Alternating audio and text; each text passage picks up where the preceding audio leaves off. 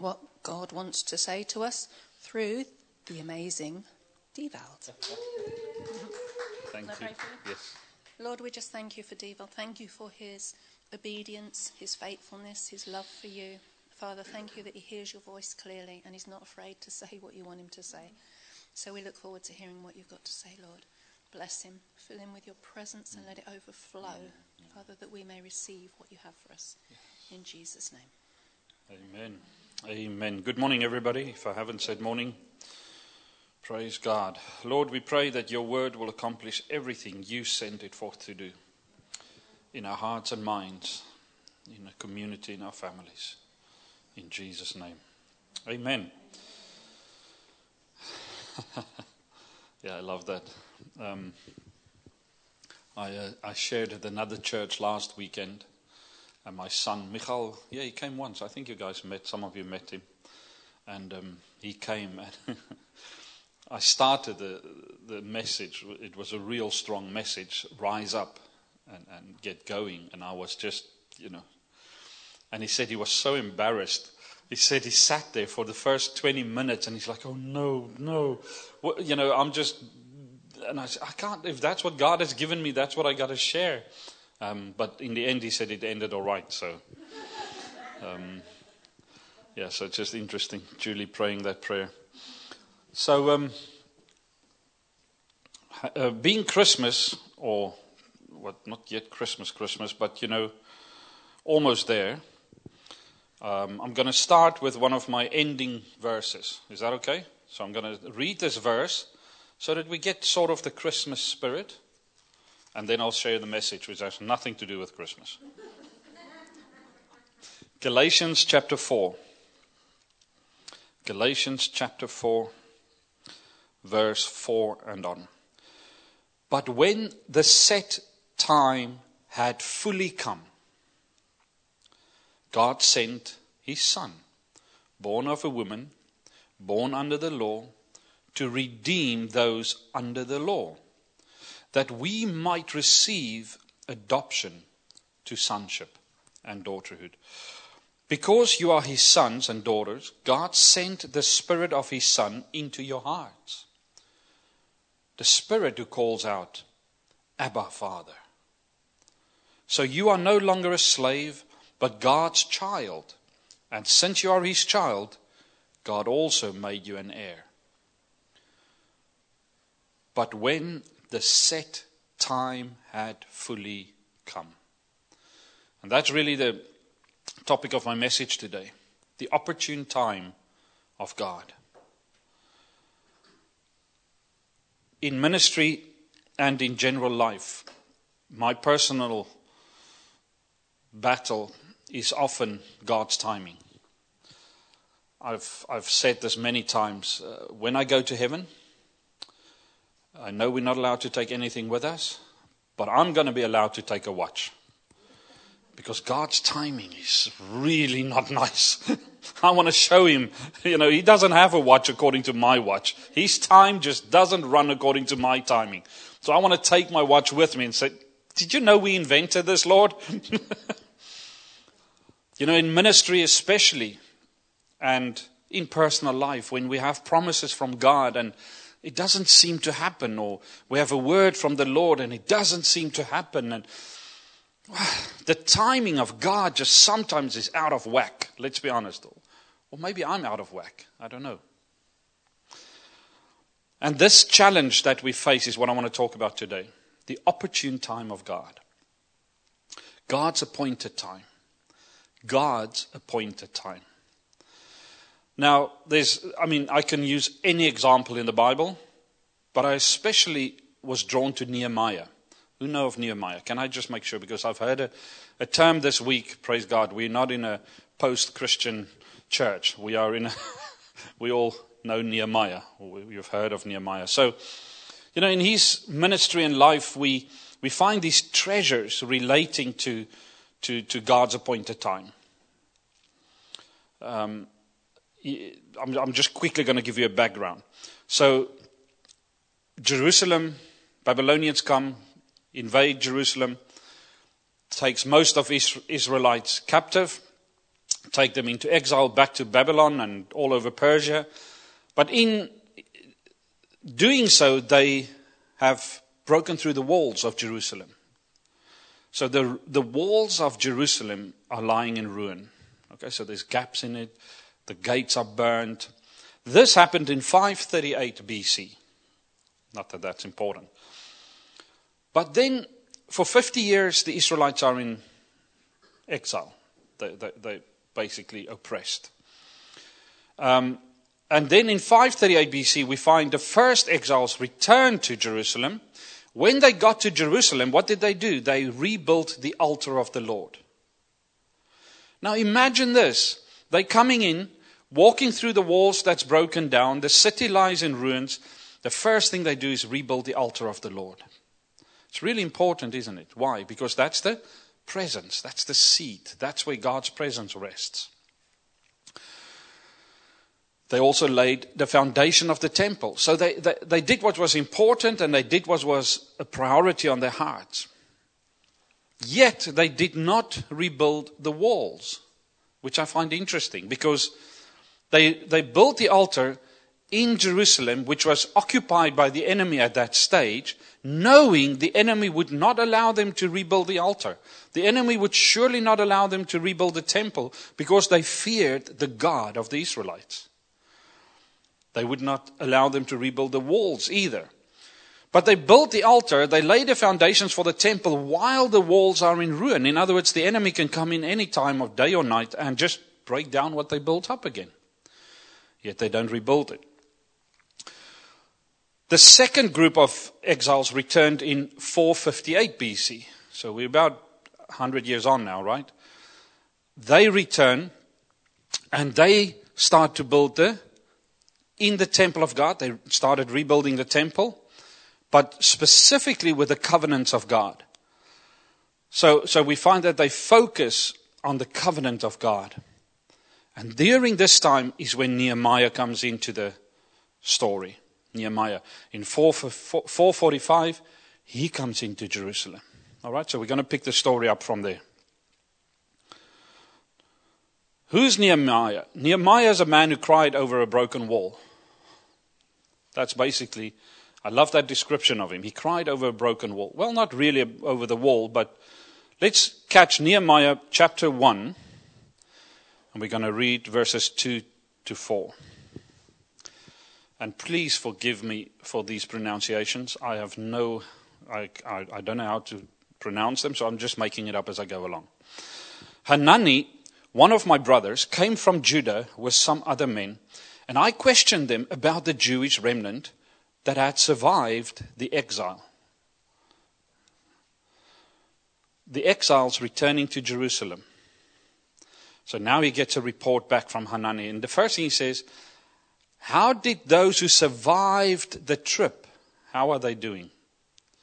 So in other words, going back to Jerusalem wasn't just, let's get the aeroplane and we land and we're safe. They died on their way back to Jerusalem. He says, so how are they doing? How are the exiles doing? And also about Jerusalem. And he says, so how are the exiles doing? And how's the city? What does it look like? Something must have happened. It's been 142 years since we left. What does the city look like? He said to me, those who survived the exile and are back in the province are in great trouble and disgrace. They are in great trouble and disgrace. The people of God are in great trouble and disgrace. The wall of Jerusalem is broken down. The gates have been burned with fire. When I heard these things, I sat down and wept. For some days I mourned and fasted and prayed before the God of heaven. Nehemiah hears about his people that's in danger, in disgrace, and he weeps. Why? Because the walls are still down. What does that mean? It means there's no defense. this calling, this unction of the Holy Spirit, this passion that comes from God, I call it the navigation system, the GPS system of Holy Spirit in us. Have you ever had anything that you hear the news about the kingdom of God or the kingdom of heaven or something of God, or you may walk down the street and see something or hear something and it just breaks your heart?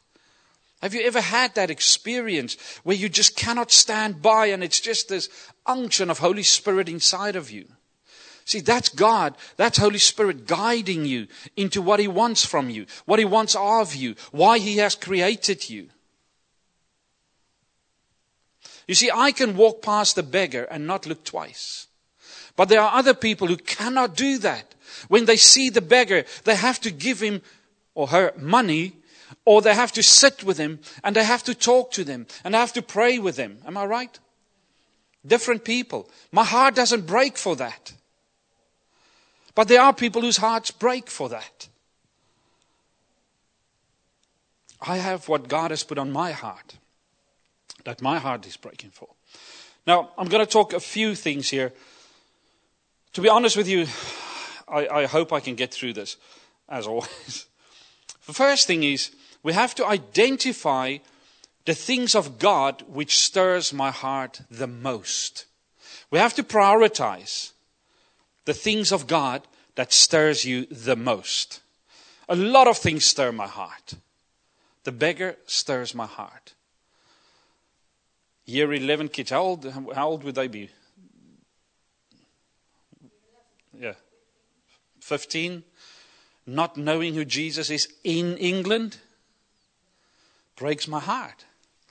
But I have to figure out which one of these things pulls the hardest, breaks the most. For which one of these do I weep days on end? Which one of these things drive me to the throne of God and say, Lord, I cannot live with this? We have to prioritize. You have to find out what is the priority of God for you. There's so much need around us that if we do not prioritize, we will be inefficient. Is that a word? In all those areas. Does that make sense? You will have too many irons in the fire in the old days. You see, this is not merely a feeling of sadness. It is not just a burden to do something. Nehemiah was overcome with grief and sadness. For what? For the people of God. This wasn't just oh shame. It wasn't just, oh, I hope they can fix it. I hope they can do something about it. What Nehemiah tapped into was the heart of God. People, there's a difference. There's a lot of God things going on. I've been in ministry 25 years. I did a lot of God things. Did a lot of good things. I did more good things. I did a few God things. But there were those specific moments and things where it was the heart of God that I got involved with. It had nothing to do with me. It was His heartbeat. And that's what Nehemiah felt. It was God's heart, God's broken heart for His people who were in danger, broken down. God's heart that Nehemiah felt. Does that make sense? If you're awake, just do this. If you agree, do this. If you don't agree, do this. Okay. Nehemiah didn't just have a compassion. He didn't just feel a stirring. No. He absolutely felt the heartbeat of God for God's people.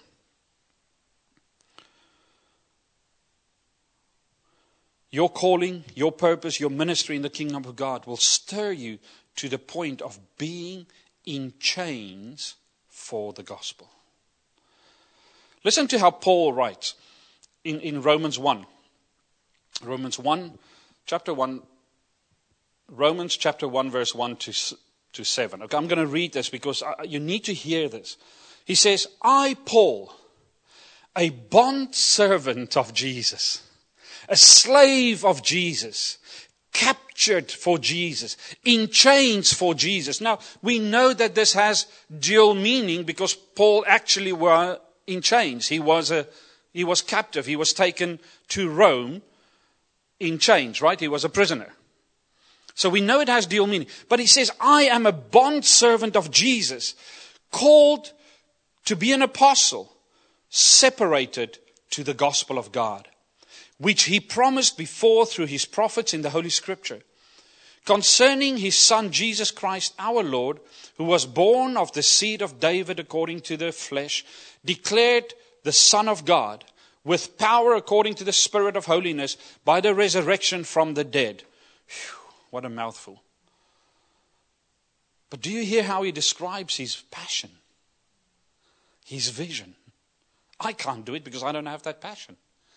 And even if I had the passion, I don't have the heart of God for that.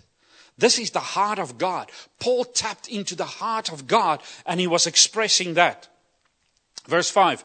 Through him we have received grace and apostleship for obedience to the faith among all nations. Oh, it's the heart of God, not Paul. It's the heartbeat of God. Paul was able to tap into the innermost secret passion of God's heart. And he's writing, among whom you also are the called of Jesus Christ. Now he says, to all who are in Rome, beloved of God. Well, hang on a second. Weren't the Romans the one who crucified him? Not him, Jesus, not Paul. He says, you Rome, beloved of God. How can you say that as a man? No, only if you have the heartbeat of God can you make that statement. Called to be saints. The guy's nuts. He's saying, you Romans, you are the beloved of God. And you are called to be saints. They were a heathen bunch at that stage. They murder as far as they go. They take countries at their own wish. He says, you are loved of God. And you are called to be saints. How was he able to reach that level of understanding and insight and vision? The only way is he tapped into the heartbeat of God. The hidden passions of the heart of God. The secret things in the heart of God.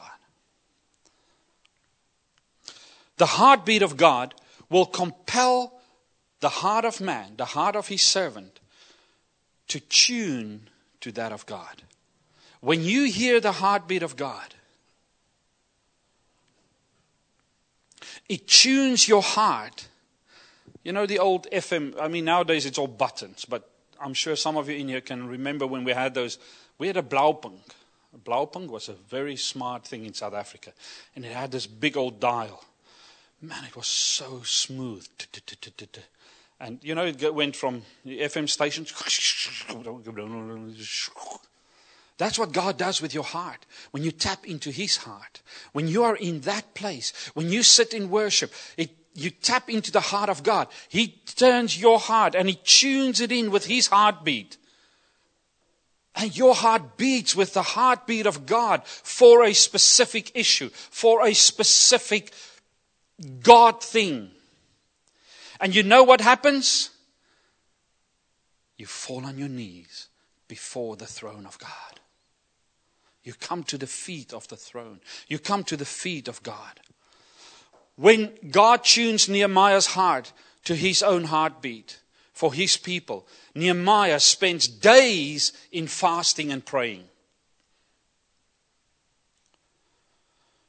The inspiration of the Holy Spirit regarding this issue compels the obedient servant of God to spend time with God for that issue.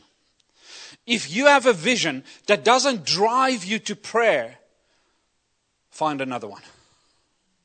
I'm serious. And I'm not here to break anything down. I hope this is encouraging. I'm trying to be more encouraging in my sermons. Find something. that makes you come to the throne of God in tears.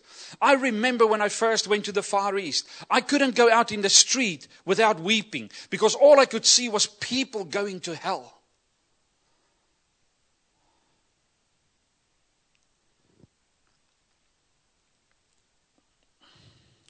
It compels you to spend time with God at the feet of the throne, to hear God share His heart with you.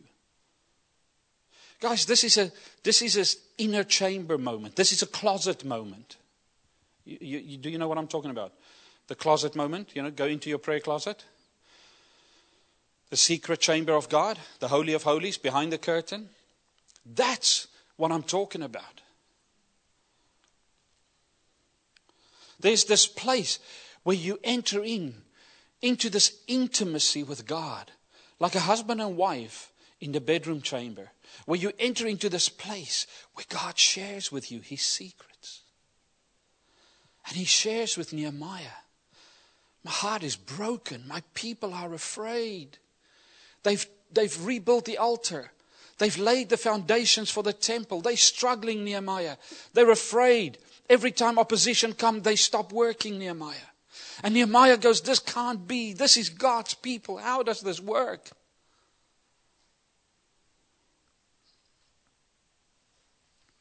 Hallelujah.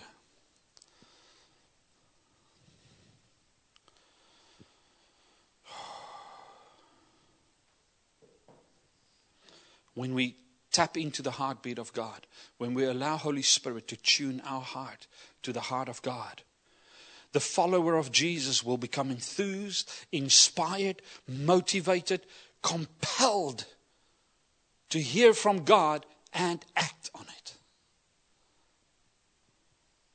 So it's no longer an oh shame moment. It's how do I change this? What do I do to change this? Now you've moved into a place where hearing from God, getting God's guidance, getting God's ideas becomes an absolute necessity. It's not a privilege anymore. We are so privileged where we live, the age we live in, the place we live in, the day we live in, this time. We're so privileged because any time, any moment, anywhere, you can close your eyes or not and connect with Holy Spirit. Nobody's going to come and chop your head off. Nobody's going to kill you. Yet how often do we do that? But this is different. This is a place where if you don't hear from God, you die. If you don't hear from God, Lord, how do we change this? You don't sleep at night. You lose sleep over this. You lose your appetite because you haven't heard from God, because you haven't seen the solution. You don't know what to do. And until you know, you fast and you pray and you fight. Until your hip goes out.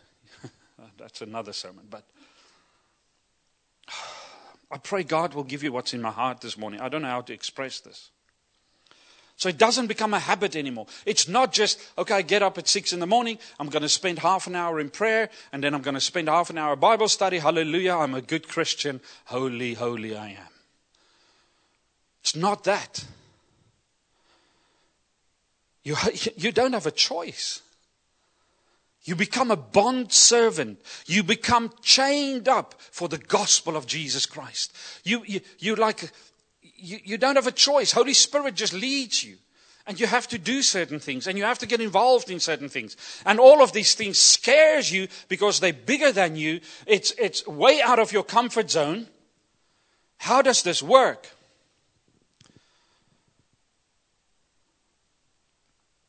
The time with God now becomes food to my spirit. If I don't do it, my spirit dies. And this is where my heartbeat lies. Because I see too many men and women, powerful men and women, anointed men and women, who've lost their appetite. They died inside because they couldn't get the food for the spirit they needed. They couldn't get the spiritual food they needed for whatever reason. That's not your problem, that's mine. One of the things we have to ask, so you have to prioritize this calling, you have to prioritize this anointing, this vision, you have to spend time at the feet of Jesus, etc. But one of the things is, you have to ask, was Nehemiah the right guy for the job? 142 years, three returns, exiles coming back to Jerusalem, and yet the wall is not rebuilt. Why Nehemiah? Was he the right guy for the job? Well, Nehemiah was a man of deep spiritual maturity. And I can't, because for time's sake, am I supposed to finish now? No, she doesn't have a watch. Oh, you do have. That watch is so blingy, I thought it's all diamonds, isn't it? I'm not going to go into the detail. Go and study Nehemiah. But Nehemiah was a man of deep spiritual maturity. He understood how to get his flesh under control. He understood where to get the answers from. Prayer, fasting. Not only that, when he goes out into Jerusalem, he knew how to guard the vision of God. Now, this is something that sounds strange. There's a point in a time where you release your vision, but there's a point in a time when you hold back your vision. Jesus healed some people and he said, don't tell anybody what happened here. Don't go and tell them what happened. But then at other times, now tell the world. He anoints people, say, go and spread. So there's a time you have to guard this vision from God. There's the calling of God, the ministry, the vision. There's a time when you have to proclaim it. Nehemiah knew the difference. Okay? That shows his maturity. It showed his spiritual understanding. Also, Nehemiah was not a man of great ego. It wasn't about him. He faced the king. He said, I was very afraid. Because he came with a sad countenance into the king's presence. You think you and I have suffering? Come on. This guy lived on the edge. If he wasn't happy in the king's presence, he could be beheaded.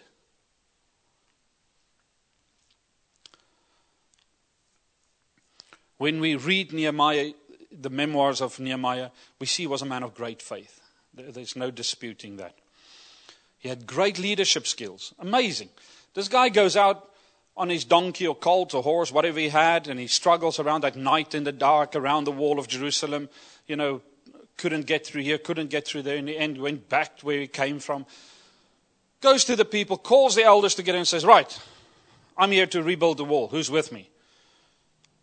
And he tells them, I have a letter from the king. I have this, I have that.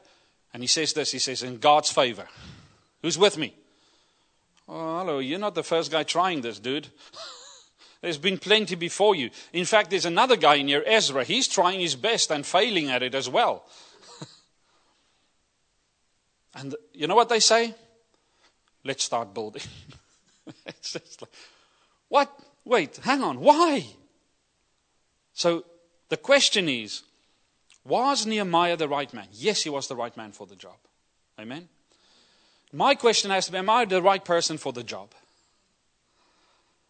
Because here is the key. The reason I have to ask that is, am I the right person? Is because it's about my character rather than what I can accomplish. God is interested in you, not what you can do for him. Yes, he wants you to do what he wants you to do. That doesn't diminish any of that. But in that process, you are still the key. You are still his focus. So am I the right person for the job? And I look at the job God has put out and I say, Lord, I don't have faith. I'm talking about my personal self now. I don't dare. There was a time. There was a time when I loaded a wife, a 2-year-old baby, and $200 in my pocket, and I flew to another country where I couldn't speak the language. No problem. Let's go. Gave up job, sold my house, everything. And Angelina and I had this conversation yesterday or the day before. Are we willing to do that again? And I said, I can't. So I have to ask myself, am I the right man at this moment in time for the job that I see? No. Because I'm not in that place of faith. We have to be honest with ourselves. Know yourself. And that's the beauty of being in that heartbeat of God. When your heart starts beating with Him, now things like this pop up. Work on your faith. What is it you fear most? You fear poverty? You fear shame? You fear failure? You understand? So it's at that place where these things come to you and you're like, whoa, okay, maybe I need to. Because still, God is concerned about me. In the task, He's still concerned about me. Am I the right person for the job? Then, was Nehemiah the right person for the job? Yes. Was he the right person for the job at the right time? We have to understand timing is everything. Do you agree? If you've lived more than 25 years, you'll agree with me. Timing is everything. You can be in the right place at the wrong time and nothing happens. You can be at the right time in the wrong place and nothing happens. You have to be at the right time at the right place for something to happen. Amen. Was Nehemiah that guy at the right time? Now, 142 years since the walls were broken, destroyed. 142 years. Was God not interested in the walls for 142 years? Did He not care about the walls? I believe He did. He did care about His people. That's why He allowed the Babylonians to come in and destroy the walls. Because they refused to obey Him. He said, and if you read Nehemiah, he said, God, I repent for my people because you told us if we submit to you, if we obey you, if we follow your commands, you will bless us. If we don't, you're going to put us in exile. Here we are. Please forgive us. So God was interested. He did not abandon His people.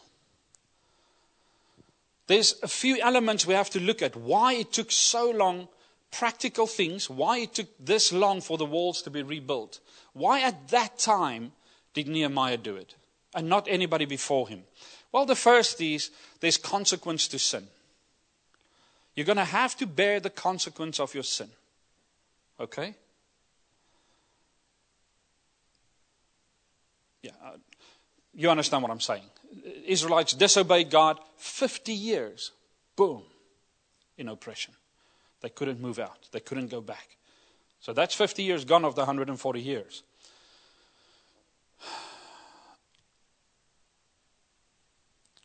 The Israelites had enemies, the Persian kings.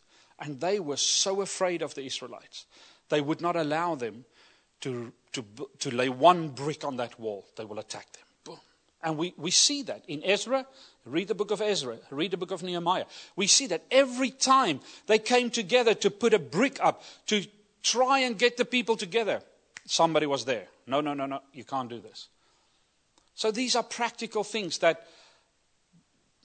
affected rebuilding the wall, right? God needed the right person. And I'm sure he sent a few men that when the dangers came, they ran away. They didn't have the bravery Nehemiah did, which we see him going into the king's presence. It's interesting. You know, he says, the king asked me, why are you so sad? He says, I was so afraid. And then I told him, but I prayed. And then I told the king. And then the king said to me, so what are we going to do about this? He says, and then I prayed. And then I said to the king, I want to go back to my people if you will allow me. King said, all right, I'll let you go, but I need a date and time when you will be back. And then he says, yeah, but when I go, can I take some wood to rebuild the gates? No, do you not, Nehemiah, this is a Persian king. He's your enemy of the Israelites. He will never allow you to rebuild the walls. He needed the right person for the job. He needed, God's miraculous intervention was needed. Why? Because the resources to rebuild it, right? And we see that miraculous intervention of God. And the final thing, the timing. God's timing. The right time for the right person to achieve the perfect outcome. 142 years it couldn't be done. Couldn't do it. Right person, right time, perfect outcome. The walls are rebuilt.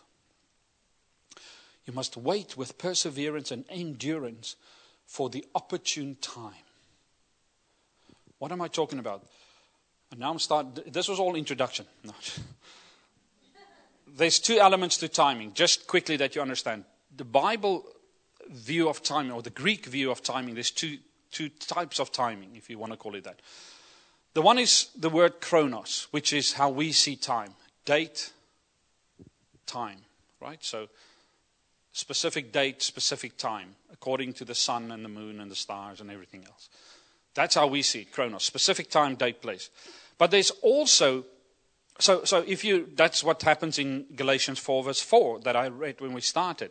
At the set time, Jesus was born. Specific time, a date, Jesus was born. But then we have the kairos time. Kairos time is more of a space in time. It's a moment in time. There's no specific date to it. There's no specific time to it. It's an event. It's a moment. And that's how God sees time. Because God looks at time very different than you and I. And I can go into it, but I won't. But God doesn't see time as in linear past, present, future. The past, the present, and the future all exists in one place for God. The chronos time. So God doesn't see 142 years that has gone by. God sees a people, a nation that needs to be saved. He sees a people, a nation that needs to be brought out of captivity into freedom. And he sees a man, Nehemiah, who is the man he needs, who has the characteristics he needs. And then he says, now I have a king in place who will provide for that. All of this comes together in that kairos moment. The opportune time of God. It all works together in that moment and time. And this is what we find in Mark 1 verse 15. The time has come, said the Lord. The kingdom of God has come near. Repent and believe the good news. The time has come. Not the chronos, not the time and date, but the time, the moment, past, present, future, all together in this moment. The time has come. The opportune time of God is profound and a recurring theme in the Bible. You know, as Angelina and I drove in through, I don't know how we came in, just followed my GPS. I'm going to be very honest with you. Please forgive me for being honest. It's much easier to lie. I looked at and I said, man, this place, I don't want to live here. The houses, the condition, the spirit. There's a depression. There's a darkness. And you see, this is where Angelina and my heart gets ripped apart. God's heart is bleeding for his creation that's not human anymore. That's not what God created us for. He didn't create us to live like this. I'm driving by the broken walls of Slough. And I'm looking at all this. Is your heart breaking for the broken walls of Slough?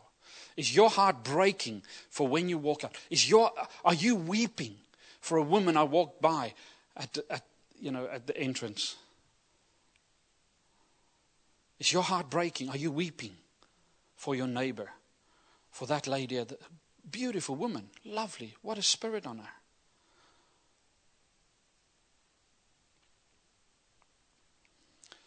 And I know what's happening. I know what's happening. It happened with Nehemiah. It happened with Ezra. It happened throughout the book of Kings and Chronicles.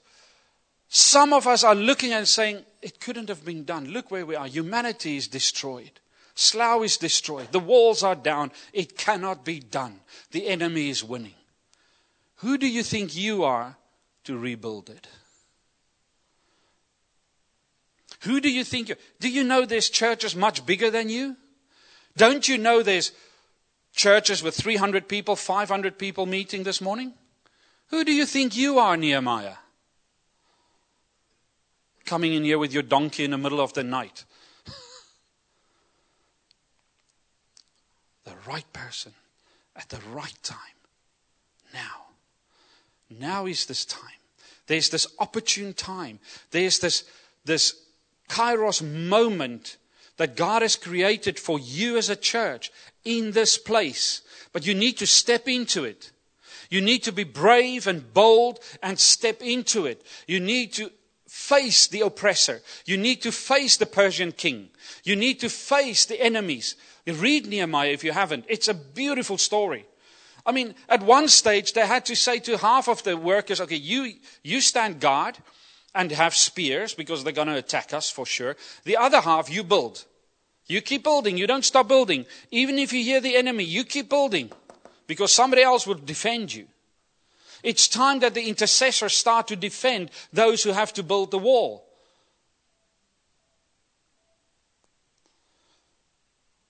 The broken walls of Slough around us. God has placed you right here in the midst of it for a time such as this. Does this make sense? The timing of God, the opportune time of God, transcends human understanding and expectations. Isn't it? But Lord, if only you can do it by Friday, then all will be well. I tell you, I had to move homes because when I first came to England, I worked for a very big church, organization, denomination. And a year later, I couldn't do it anymore because what they expected and what was reality was just so far removed. And I said, I have to resign. So I resigned. So they said, well, you have to move out of the house. You know, first of all, the church is renting the house, so you have to move out. Secondly, you don't have a salary anymore, so you can't afford the house. And I remember it so clear, sitting on the front steps of that house that I just moved out of, all my belongings in a truck, and I had nowhere to go. 2 little kids, oblivious, running around, playing, throwing stuff around. I'm sitting there, trying not to cry. My then wife, I can't remember, I can't even think where she was. Can you imagine that? Lord, where are you? Because nobody wanted to sign as a guarantor for us for another house. Nobody. I couldn't find anybody. So we were stuck. We had a house, we could move in immediately. If I can find somebody to sign as guarantor. I was homeless. Where's your timing, Lord? You see, telling you, I'm taking my watch with me. By the grace of God, a gentleman stepped up from the church I just resigned from. And he said, this isn't God. This is not how we treat. This is not love. And he signed for it. And he paid the deposit and the first month's rent. That's how God works. But it's not according to my expectation. I wanted God to give me that security a month ago when I told them I'm moving out the end of the month. Does this make sense? I mean, or at least 2 weeks before I had to move, or at least a week, maybe a day before I had to move out. It would have been nice to know I have a house to move into. But to sit for a couple of hours, homeless, in a foreign country where I can hardly speak the language, that's not fun. That's not comfortable. That's not security. God's timing doesn't work according to my expectation. In the ministry and in our vision, and when we have the heartbeat of God, we often want to make things happen. And Lord, if it can only happen, Lord, if you give us the money now, we can do that. Lord, if you give us the people now, we can do that. Lord, if you open the doors for this, that can happen. And it doesn't happen according to our expectation. God's opportune time, God's appointed time, God's kairos works according to God's plan, God's will, for God's purposes, not yours. That's why it's so important that you connect with the heart of God and not just the things of God. Because you need to know that it's for God's plan, God's purposes, God's way. God's plan, God's way for God's purposes, not yours. It's a hard place to be in. It's not an easy job.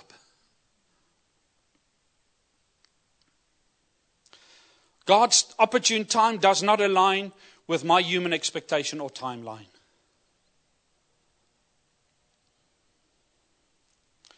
Remember this verse, 2 Peter 3, verse 9.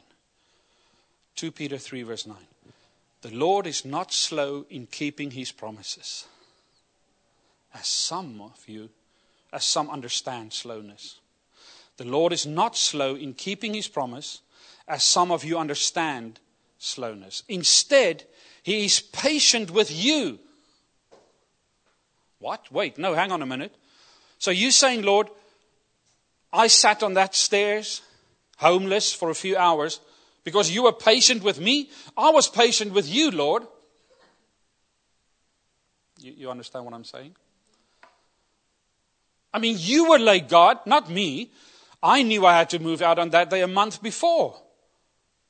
You were late. But the Bible says He's not slow in keeping His promises as some of you think He does. No, He's patient with you.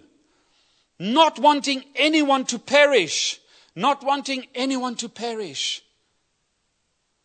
If you don't come in line with the kairos timing of God, with the opportune moments of God, you are at risk of perishing. As I was. Because I can tell you, when you're in that place, it's hard not to be offended by God. It's hard not to build up resentment against God. But for everyone to come to repentance and have eternal life. The concept of God's opportune time invites us to trust in His wisdom and His sovereignty. Is that the right way to say it? Sovereignty. More or less. I don't like it. Guys, I tell you now, I don't like what I'm sharing with you. I'm talking to myself as much as anybody.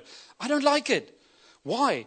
Because what this does is, it says to me, devil, you don't fully trust me.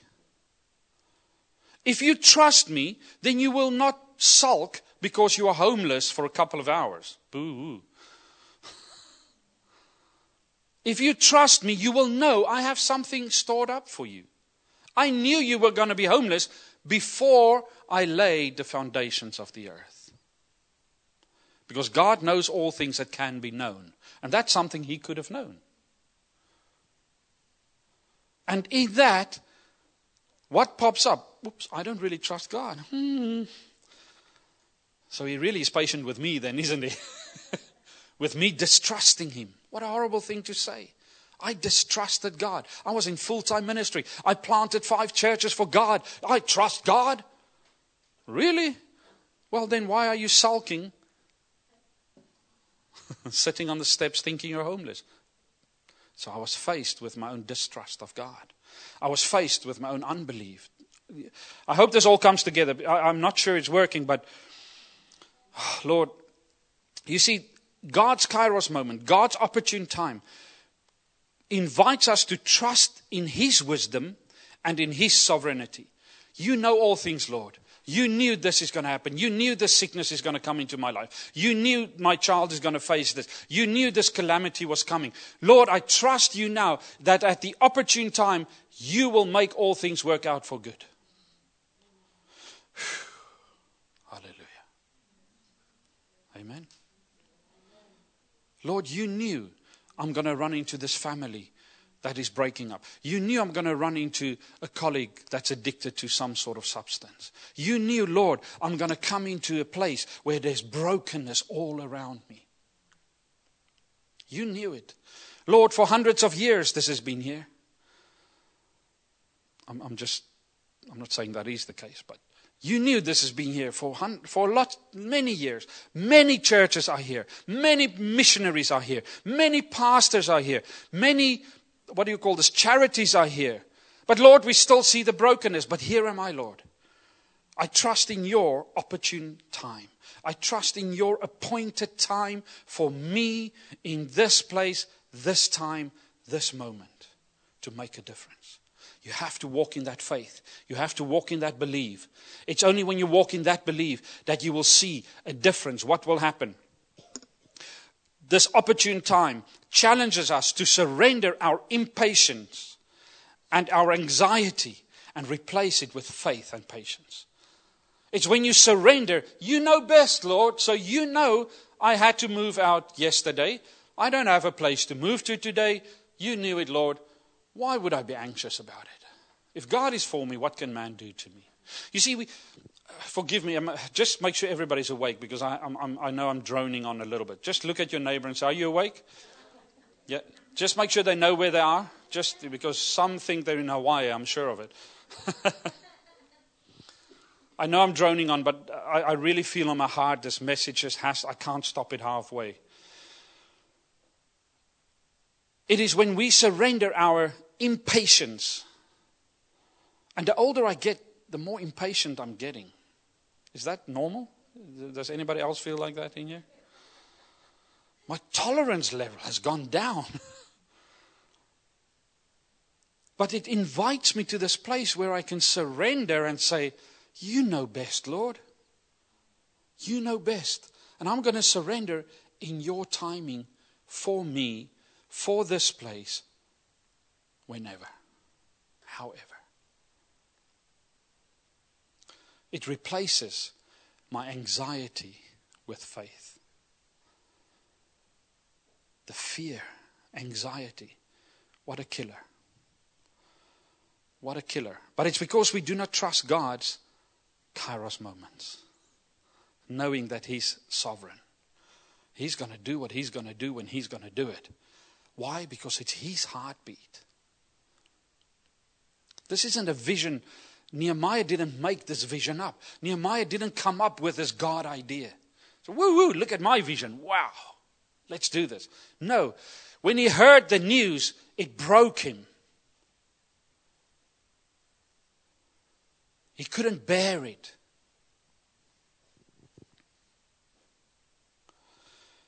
As you navigate the seasons of life, and for you as a church, but individually, as you navigate these seasons you go through, whether it's illness, whether it's difficulty in family, whatever it may be. But as a church, as you navigate this new era you're coming into, it is important that you are reminded of God's timing. God's timing. And God's timing, unfortunately, I have to tell you, is as He wills. He's sovereign. It's as He wills. And if He doesn't want to, He won't. And no amount of praying, fasting, spewing, boiling, whatever you want to do, it's not going to change it. Because He's got a plan for Slough. He's got a plan for this church. He's got a plan for you individually. Lord, why are you telling? Why are you waiting? No, I'm not waiting. I'm actually patient with you. Every one of you sitting here this morning, you need to take account and say, am I in the place? Am I the right person? Am I in the right place? If you are, the time is right. And you will see things happen. You will see it happen. God says, my thoughts are not your thoughts. Neither are your ways my ways. Did you see that? So Isaiah 55, he says, my thoughts are not your thoughts. So, get that into your head. And this is why it's so important to understand the difference from hearing from God and connecting with His heartbeat. Connecting with His heartbeat is connecting with the thoughts of God, so that your thoughts become His thoughts, right? Your thoughts are not my thoughts. Neither are your ways my ways. I love how he switches it around. He says, my thoughts are not your thoughts, but your ways are not my ways either. Because I think it is. I have a way to try and manipulate God, turn his arm, Come on, God, we can do this, Lord. If only you raise that dead person, the whole city will be for Jesus. Come on, Lord, it can be done. As the heavens are higher than the earth, so are my ways higher than yours. And my thoughts than your thoughts. The opportune time of God is a testament to his omniscience, his benevolence, his goodness. It reassures us that God is in control. It gives us that assurity that I can rest. He's in control. He has time in his hand. He knows when, where, how, who. And that all control is with him. Hello? For me, this is still an issue because I like to control. Because as long as I can control it, my fears don't pop up. My anxiety don't pop up. And God takes that control from me. I lose control. And now my anxiety pops up. And my fears come up. And what do? I run to Sport Channel and I watch rugby. I feel good there. I feel safe there. I don't have to face my anxiety. I don't have to face the fact that I don't trust God enough. I don't have to face the fact that I'm not living by faith as I should. I don't have to face the fact that I'm not in the Word as much as I should be. I don't have to face the fact that God's heartbeat is not my heartbeat. I hide. I saw, and I believe this is for you as a church, when we were singing that song, maybe we can put it back on. I speak Jesus. I speak Jesus. I saw this picture of Moses at the Red Sea. Pharaoh and his guys coming. Red Sea. Is it the Red Sea on that side? Where to now? We're doomed. I mean, if it was me, I would have been like, I made a mistake. Why did I come here? There's a cliff on that end, enemy on that end, the sea on that end. We're doomed.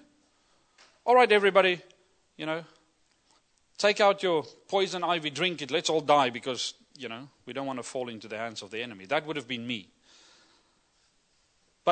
And as a church, I have a sense that if you're not there yet, you're going to get there. You're going to be in that place where, Lord, if you don't come through for us, we're dead. If you're not there as an individual yet, I have a sense if you're going to stay here, if you say, this is my place, I am the right person at the right place, you're going to come to that place where you're going to say, Lord, if you don't move, I'm dead. It's done. It's game over. And what does God tell him? He says, raise your arm over the sea. Lord, let's be real. That's not going to make a difference. Let's be real, God. How's this remnant of people here going to make a difference to what I've seen out there?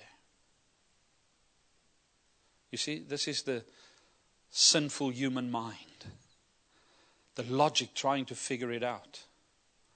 How's that going to make a difference? How's this church going to make a difference? How am I going to make a difference? Lord, I'm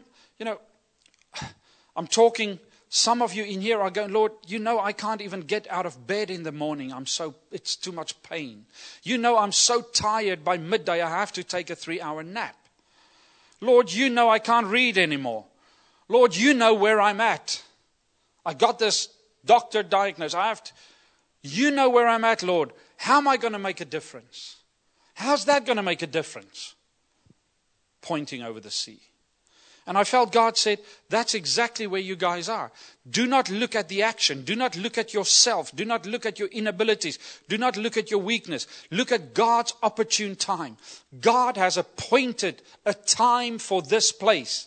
And I believe He's here. You can either partake of it or not. It's your choice. He's patient with you. He's patient with you. That's why nothing has happened yet. Because He's still patient with one or two of you in here. To break through and step out in faith. like He's patient with me. To break through and say, I won't take this sickness anymore. Or at least I won't let it tie me down.